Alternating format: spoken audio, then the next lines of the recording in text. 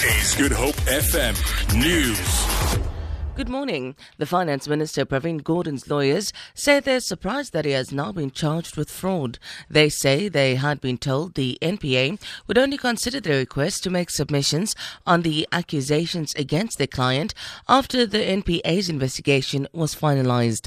The NPA issued Gordhan with a formal summons yesterday in relation to severance packages and the extension of employment contracts while he was at the South African Revenue Service. The rand fell as much as 3% following the NPA's announcement that Gordhan would be charged. Gordhan will appear in court on November the 2nd. His lawyer, Tebogo Malachi.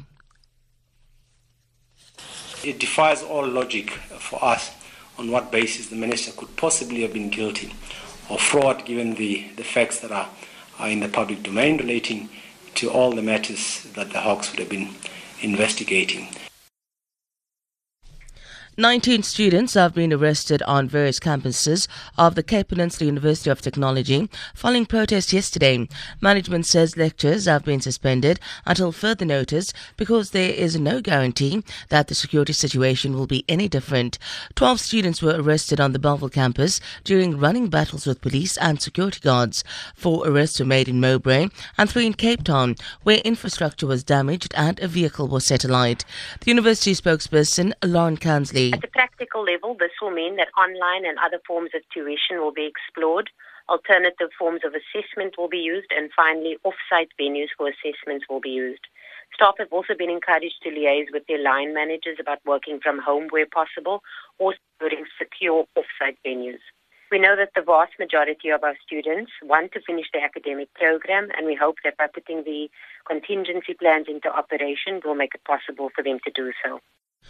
The South African Communist Party, the SACP, in the Western Cape has called on the ANC provincial leadership to immediately act against its regional secretary of the Southern Cape, Mzwanela Major Sokopo. Sokopo is accused of defrauding several local authorities and SARS of over 16 million rand. His company allegedly assisted the Oudtshoorn, Plettenberg Bay and Ventersdorp in the northwest municipalities in recovering unclaimed VAT between 2009 and 2011. It's alleged figures were inflated and the same claims were repeatedly submitted. SACP Western Cape spokesperson Masonwabe Sokoyi. Comrade Major is accused of defrauding several local municipalities and SARS over 16 million. It is for this reason that we firmly believe that he should step aside. We believe that the charges he is facing are damning.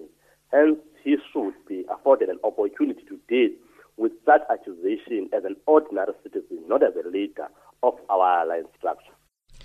Meanwhile, the ANC in the province says it will conduct an internal investigation into the charges. ANC Provincial Secretary Faiz Jacobs says the party views the charges against the Southern Cape leader in a serious light. Sokopo and co-accused Ndleka Mfunda are due to appear again in the George Magistrates Court next month. Triple murder accused Henry van Breda is expected to appear in the Cape Town Magistrates Court today in connection with a drug possession charge. 21-year-old Breda appeared with his girlfriend last month and was granted bail of 1,000 rand. His girlfriend got bail of 200 rand. The case was postponed for further investigation. Van Breda is also a suspect in the brutal killings of 3 family members in January last year at their Stellenbosch home. His sister Madly was wounded in the attack but survived. For Good Hope FM News, I'm Sandra Rosenberg.